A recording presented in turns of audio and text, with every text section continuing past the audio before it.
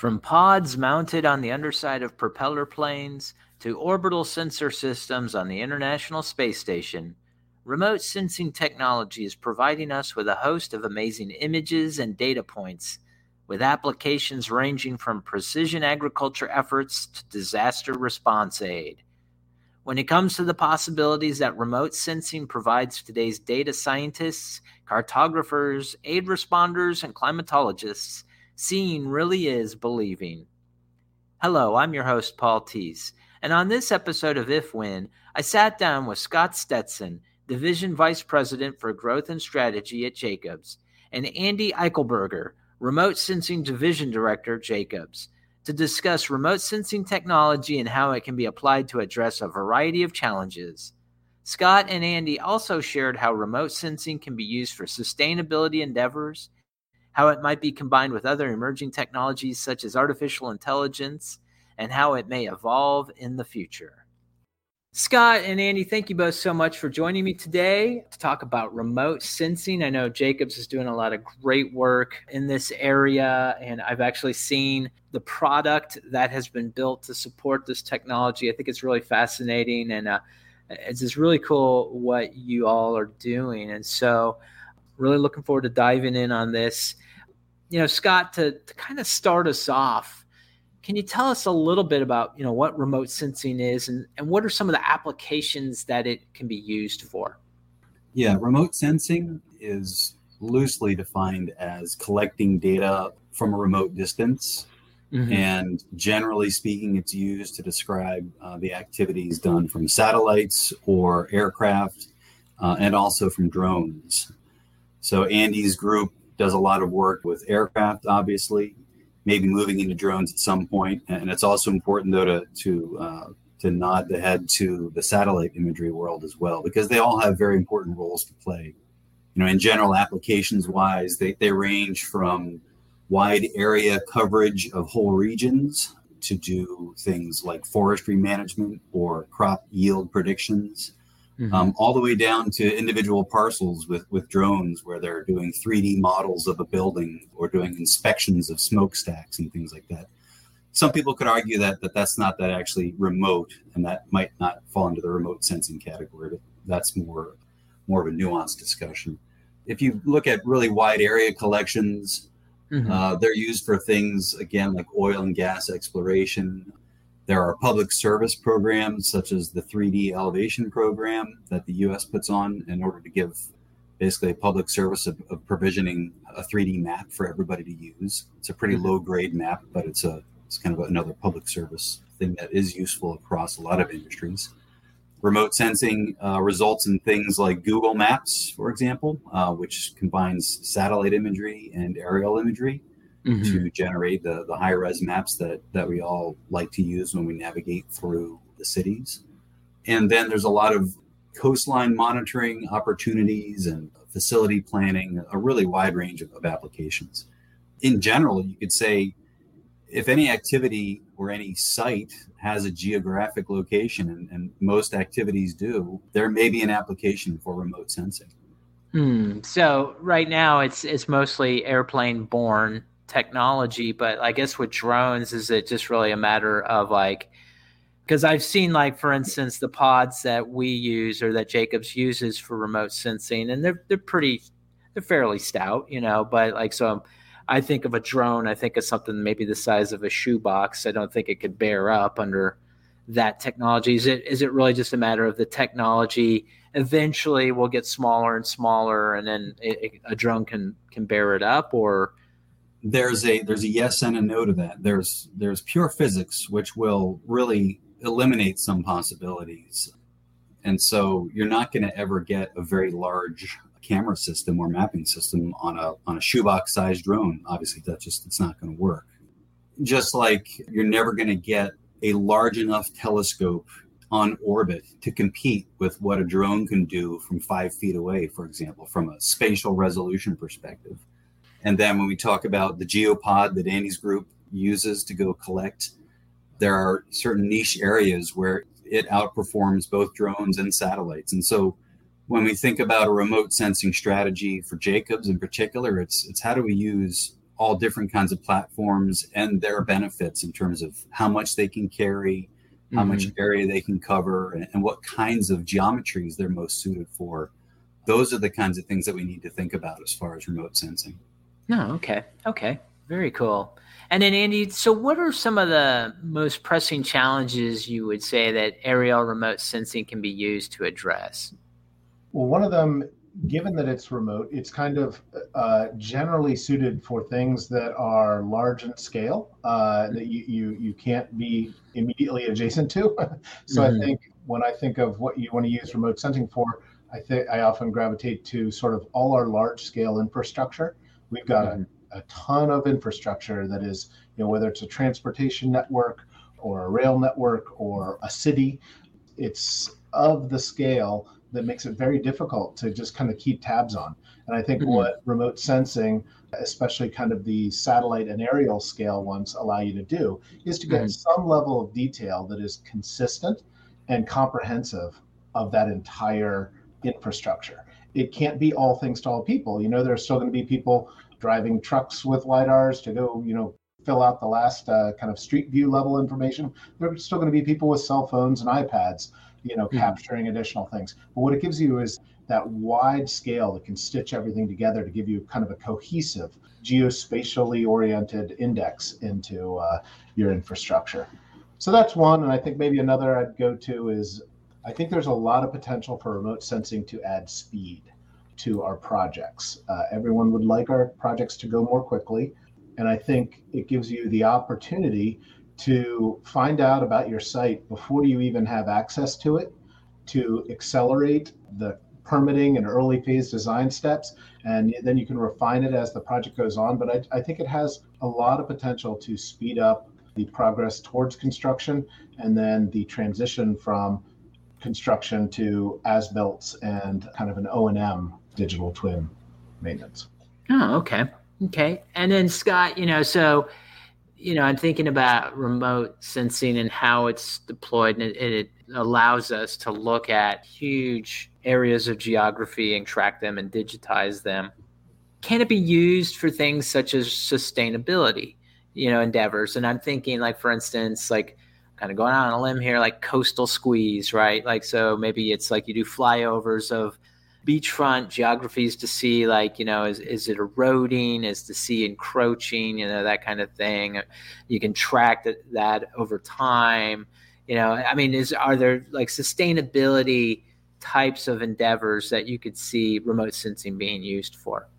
Absolutely. This is possibly one of the most exciting application spaces for remote sensing, not just because it's a noble endeavor, obviously, but because a lot of what we need to observe about climate change or ecological system change really is at the large scales kind of that Andy described as well. So coastal resiliency, huge. We're developing a LiDAR right now, for example, that could detect very slight changes in elevation over time as the coast erodes or as roads subside and maybe dip and crack with changes in the water table below them, things like that.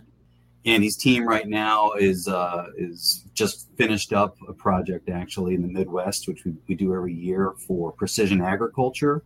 And one of the key objectives out of that work using multispectral imagery is to reduce the inputs that go into producing the highest yield and highest quality food. So this is a food security and food sustainability kind of project. So the reduction of fertilizers and the optimization of water usage and the reduction of pesticides, or perhaps just the application of pesticides at just the right time and only if necessary.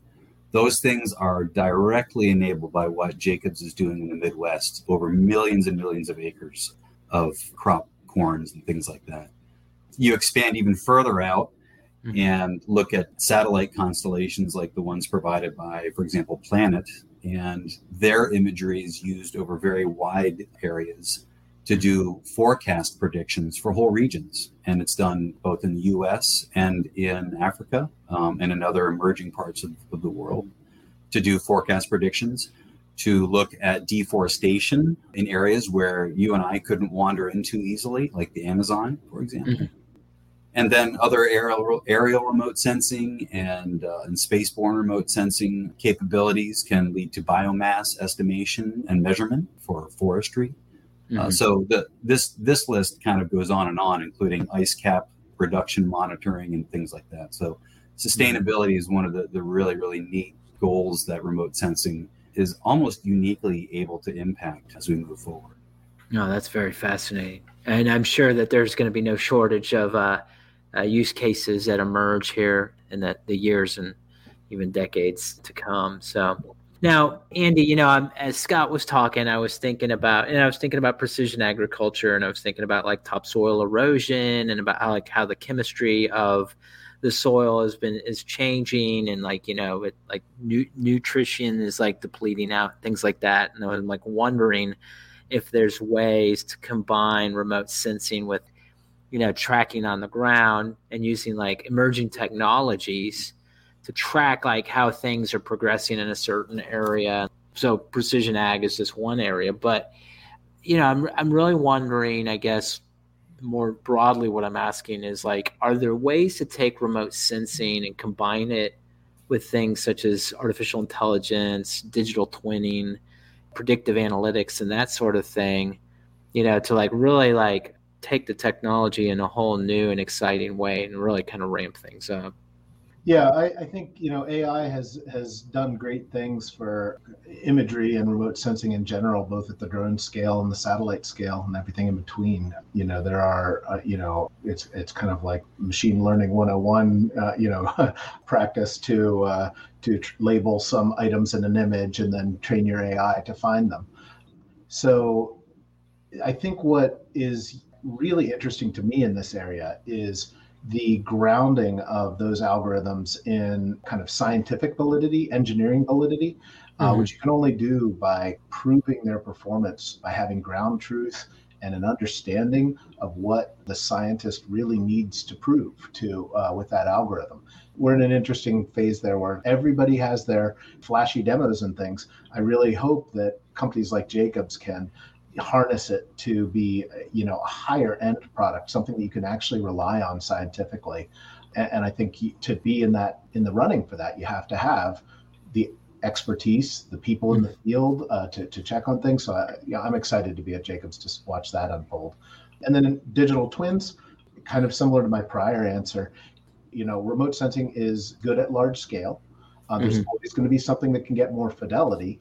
So I think what's going to be really interesting for digital twins is how do you fuse those different scales together? How do you get an initial kind of wide scale view through your remote sensing, but then keep tying it and updating it over time as new measurements come in that come from wildly different, sensing sources and databases and stuff like that. So that's the challenge, is how do you move from a visual twin that might come out of your initial remote sensing into something that is usable and manageable and predictive over time. Okay. And then what do you see, Andy, are some of the shortcomings that currently exist in the use of remote sensing? I think probably the one that a lot of people would point to is practical, large-scale UAS adoption and usability. That everyone's fairly aware that the FAA kind of interaction with crewed aircraft and passenger aircraft and things creates a real challenge for getting to drones that can fly higher than 400 feet. And there are only so many things you can do above 400 feet. And then after we solve that, there's going to be a period where we have to figure out the cost. How do you get, at the moment, a large scale drone, which we, have used in more military sort of settings, they have a logistical footprint that exceeds that often of the crewed aircraft. So I think it's going to be some time here till we really solve this, and you probably don't see the big cost benefits of UASs for large scale remote sensing until you have individual people being able to manage kind of swarms, multiple drones. So that you can beat down the cost that is going, kind of the upfront cost that's going into all that high technology that you need to bring to bear. Okay. And then, Scott, my last question, how is remote sensing going to evolve in the future? Like, where do you see it going? I think ultimately those challenges for the deployment of UASs will get figured out. The regulatory environment will evolve. Andy will point out that we're still allowed to fly around with very limited avionics, for example, just under regulatory permissions. And that actually inhibits the deployment of UASs in some areas. So ultimately, that's gonna impact remote sensing. On the space side, it's a very interesting progression. Back in the 1990s, the U.S. government was trying to start to push the commercialization of remote sensing, which up until the previous decade, we could say, had been almost exclusively the domain of the U.S. government and other allied governments and our adversaries. And then SpaceX came along ultimately and really opened up the territory up in the low Earth orbit in particular. And so we've seen this proliferation of low Earth orbit satellites, and the business model really changed such that now there are constellations of a couple hundred or more small satellites that sometimes provide, in a couple cases, synoptic view of the entire globe every day at 3.7 meters, for example. So that continues to go on, but I think what we are seeing trend-wise is a push for better and better resolution, actually, because the commercial industry has had a hard time extracting value in some cases from some of these, we'll say, lesser quality but higher volume systems. They have an interesting role to play, particularly back to that sustainability question, particularly in terms of total coverage of the globe and what kind of large changes are occurring to the land masses. So we're seeing companies like Maxar launch satellites that are getting better and better resolution down to 50 centimeters. Other companies are launching even finer resolution. There's a company called Albedo, which has got plans to launch a satellite that they claim will compete with aerial imagery at 10 centimeter resolution. Now, their coverage rates and their tasking and a whole host of other complications are going to make it such that they're not really going to compete with aerial imagery. But it's a fascinating trend to see, what was sort of an explosion of medium quality, low quality, shall we say, comparatively from a technical sort of perspective, pushing towards higher quality satellites. And then a really interesting sort of transition has occurred with respect to synthetic aperture radar, which is a kind of radar that is collected over a period of time and from which you can generate imagery where you don't need sunlight, for example, to be able to take images. And that's a major difference. So synthetic aperture radar can see through clouds, can operate at night because it generates its own energy with which it then actually produces the imagery through some very sophisticated processing. So over the past 5 years, there have been 4 or 5 different synthetic aperture radar satellite providers coming out. And that's probably going to be persistent because they are the kinds of companies that can have a consistent view of, let's say, a port or the dock sides for how many ships have pulled up, et cetera, regardless of the weather. And so SAR is very interesting. And then, obviously, Andy just talked about artificial intelligence and machine learning, and that's going to be one of the consistent trends as far as implementation goes here moving forward. So really having AI/ML guide what images are taken where based on what they've seen on the previous passes, et cetera, et cetera. And then I think, sort of coming back down from orbit into the aerial domain, and this is where Andy probably has far more wisdom than I do to pass on about where the trends are, but there are more and more sophisticated sensors being built by companies that are trying to vertically integrate in many cases. So they're trying to combine sensor development with operations and AI/ML and analytics so that they can provide a full value chain and really go after, niche areas. I don't know, Andy, any other thoughts on sort of aerial domain initiatives and trends? Yeah, I think that vertical integration is interesting, and I think the next place it's going to happen is with LiDAR. I think that we've kind of seen EagleView and now Nearmap sort of bring a different business model to aerial imaging, where they're out there collecting independent of customers and then selling it many times. I'm really interested to see, where LiDAR goes. At the moment, LiDAR's sort of been held back by expense and by kind of the data that comes out of it being unwieldy, very large, these point clouds. But there's so much value there that as we find solutions to that, and I think we will, not only will people use it more, but I'm really excited to see how the analytics can develop around it. I think, there's a lot you can get from a point cloud, and there's even more you can get from fusing information coming out of a point cloud with imagery. You kind of get the highest resolution 2D view from your imagery, and the 3D representation of the object much better from the LiDAR. And it really just comes down to your analytics need that full picture to kind of be able to do the same thing that your human brain can do in interpreting what things are and what their condition is and all that sort of thing. So that's kind of what I'm excited about. LiDAR scaling up. Excellent.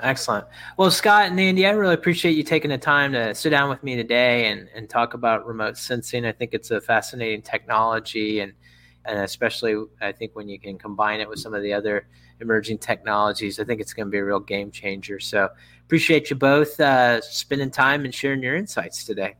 Yeah, great. Thank you. Yeah, thanks.